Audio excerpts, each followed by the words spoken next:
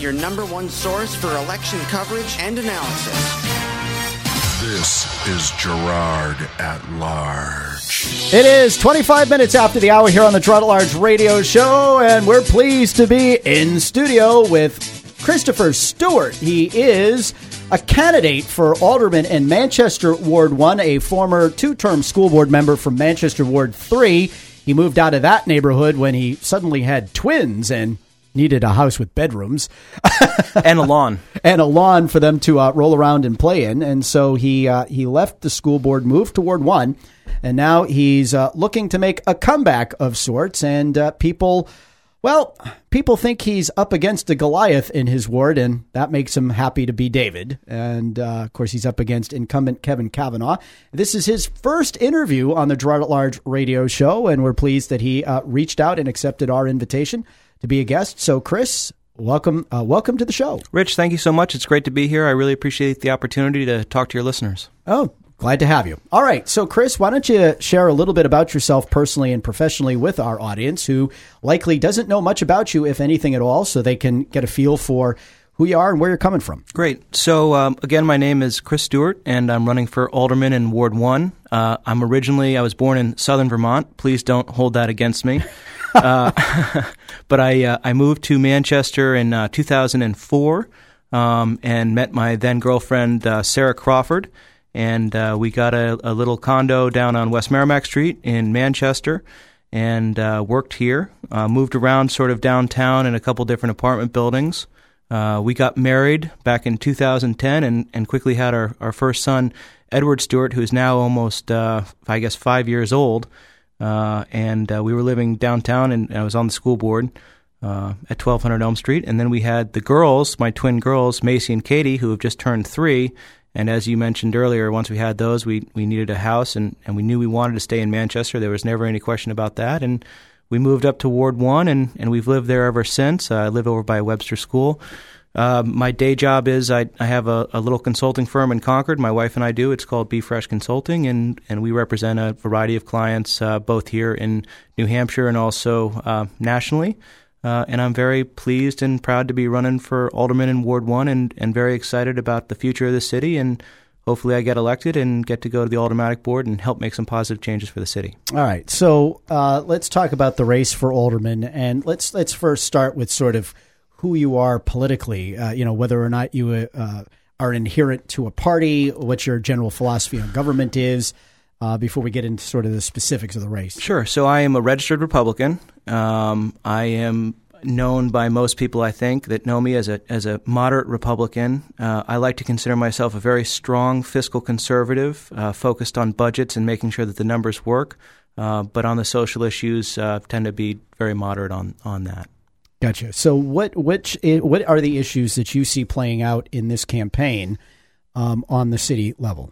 So my race, I'm really focused on two sort of big issues, and then there's obviously a lot of other ones. We can certainly get into that. But the two big issues that I'm focused on are, number one, helping transform the Manchester School District into the best school district in New Hampshire. I believe that Manchester deserves and can have the best public school system in New Hampshire. And if we do that, our community, which is already thriving in so many different ways, all the exciting stuff that's going on down at the Mill Yard and with restaurants and with businesses in the private sector, we will help even sort of accelerate that good stuff that's happening.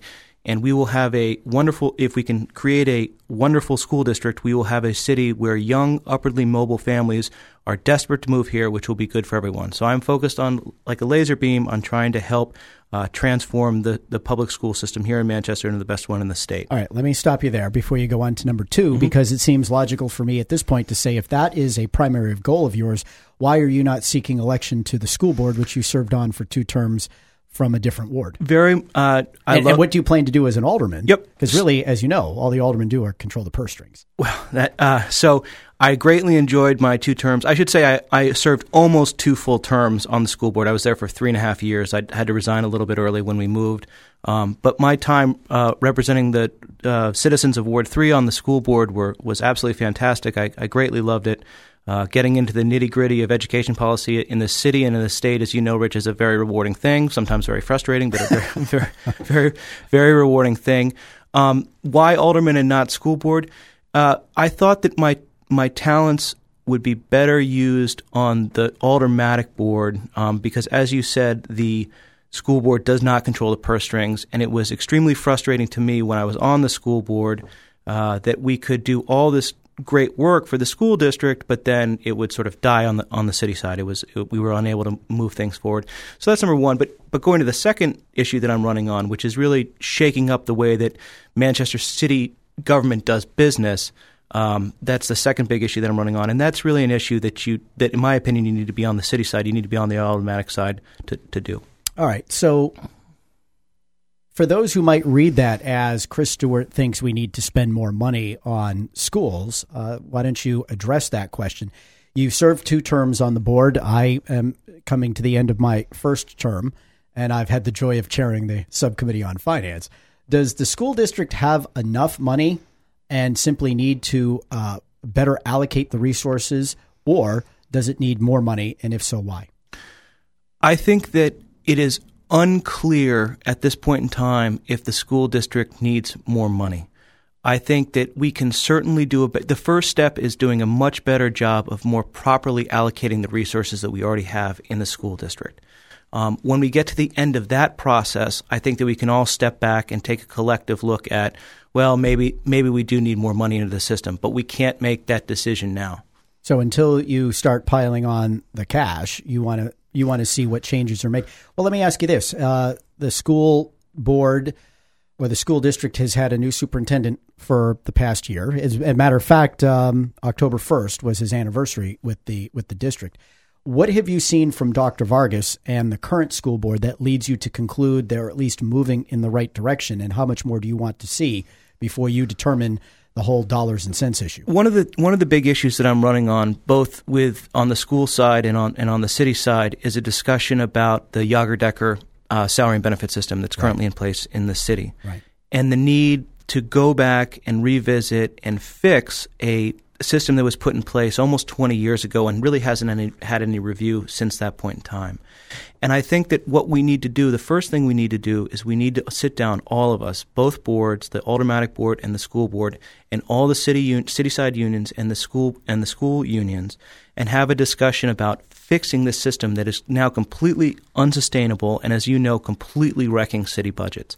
And until we come to a common understanding on how we're going to move forward on that issue, it's very difficult to have a discussion about anything else. As to Dr. Vargas, I have not had the pleasure of sitting down with Dr. Vargas yet, so I've obviously been watching this from afar. He strikes me as a very competent leader of the school district so far in the interactions that I've seen him on TV and what I've read in the newspaper. And so I'm hopeful. I was not on the school board when Dr. Vargas was picked, so I was not part of that process. But I'm hopeful. All right. So you said there were two key issues. I think we've pretty well fleshed out the school issue and how you see it as a candidate for alderman. What's your second issue? The second one is shaking up the way that city government does business, bringing fresh voices and fresh ideas to the board. I think if you look around the city right now, there's a lot of new faces that are running. I think that's an extremely positive thing. As I said earlier, in so many ways, the city of Manchester is absolutely booming. You've got what's going on down in the mill yard. You've got the restaurants. You've got the small businesses coming in. You've got the housing market that's starting to come back. The private sector is really doing well in the city, and Manchester's really coming into its own, and it's a wonderful thing to see. But I think that there is a common belief that I agree with, that city government hasn't kept up with that you have an aldermanic board that's out of touch, not really understanding the changes that are coming, and really lacking a vision for how to move the city, how to take advantage of all the wonderful things that are going on in the city. And I want to go and be part of a new crop of leaders that go onto that board and help shake things up and move our city in a positive direction. One of the perennial issues, it seems these days, along that line, and I do think they're part and parcel, is the tax cap. And the penchant of this current board, which has twice now voted to override the tax cap, and I think it's been overridden at least 3 and I think maybe 4 times in the last 7 years since it's been in place, is the penchant for them to override it when things get tough so they can maintain and perpetuate a status quo which most people find unsatisfactory. So yes or no, Will you or won't you vote to override the tax cap? And if so, under what circumstances? So I've been very clear since I started running for alderman that I would not vote to override the tax cap under the current salary system we have in place. I just won't do it. We need to all sit down and we need to fix the Yager-Decker system. We can have a conversation about anything else that you want to in the city, but until we figure out the salaries and benefits and how we can make it a more affordable salary system for the city in which we live, I will not support overriding the tax cap. As you know, salary and benefits is 85%, almost 90% of the overall budget. So that's the cost drivers and everything that's in there. Now, Mayor Wazorek, you may recall, came to the Board of Mayor and Aldermen, I believe it was back in August, and made a rather rare and extraordinary appearance where he chastised the board for blaming Yager-Decker and said, first of all, I only worked with it for a few months. What happened to it after I left is not what it was intended to be. And he went through his explanations, but he really did smack down the board for all of the big pay raises that it had been granting to the city unions, not the least of which was the whopper they just gave the police department. That will, over a 3-year period of time, single-handedly cause spending to go up in that department by 25%. Of course, we have the teacher's contract, which I don't remember. Did you vote on that? Were you on the board when that happened, or was that Amy Bradley? So I was on the board when the not Amy Bradley. Anyway, you were on the board. I was actually very privileged to serve on the negotiations committee way back. I think, in my memory is going to fail me here, but I think it was 2012 or 2013, back when Dave Gelinas was the vice chair of the board. He put me on a negotiation committee with Dr. Avard and Sarah Ambrosi. And the three of us, with Matt Upton, who's your attorney, and then Dr. Brennan, we spent about the better part of 4 months locked in a room over at the district office talking with Ben Dick and with the MEA and all the various teachers unions.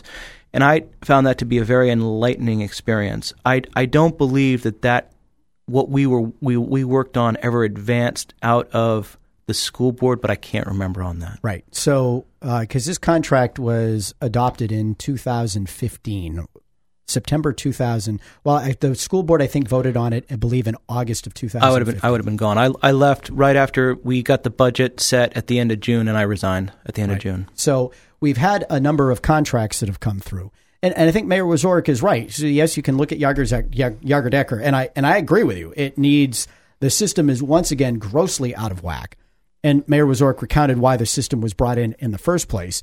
But what are you going to do as an alderman when these big pay raises come? The firemen want one. Everybody looks now, they want the same deal the cops got. So how do you negotiate after setting precedents like the one that the police are? Do you support those contracts? Did you support those pay raises? What's your position going to be on these negotiations? Well, as I said earlier, I don't support overriding the tax cap until we fix the salary and benefit system in this city. So if a budget comes to us, or a contract comes to the Board of Aldermen, and I'm asked to vote on it, it's going to bust the cap, and there's no reforms in there, I'm simply just not going to support that. We have a situation where, look, let me back up and say there are absolutely wonderful teachers in this district, and there are absolutely wonderful police and fire and public works. I mean, we have great city employees. There's no question about that. And this isn't bashing them, but this salary and benefits scale that we've got has just become this hydra head of problems, and we need to all step back and take a look at the true cost of this. I remember from our negotiations with the school district, I mean, the Manchester Public School District has the richest health care benefits in Anthem's entire book of business. Think about that for a second. And that's nationwide. That's not New Hampshire. That's nationwide. That is nationwide. And that is, Manchester is a working class town. This is not Beverly Hills. This is not West Palm Beach. I mean, these are, the average family salary here is about $55,000. The average home costs about $230,000. So we're talking about costs. When I was on the school board, the health and benefits line on the school budget was close to $45 million a year. I mean, we were burning. Yeah, that's all in. That was the FICA. That was the retirement. That was everything. That was everything, and that line was growing at 7% a year. It's completely unsustainable, and so we were stuck having conversations about redistricting, which I think is very important, or changing bus routes to try and save $40,000 over here or $25,000 over here. We wanted to put more teachers in the classroom. We wanted to have better computers. We wanted to have nicer playgrounds. All these things we wanted to get our kids out of portables, which we were unable to do. All these things that the school district absolutely deserves to have, but we couldn't move because we were just getting crushed under these automatic, this non-discretionary spending that we were absolutely getting crushed on. All right, we're going to take a quick break for traffic, weather, and sports. When we come back, we'll continue with Christopher Stewart. He's a candidate for Alderman in Manchester Ward 1. There are a lot of other issues on the agenda. We'll get to them right after this.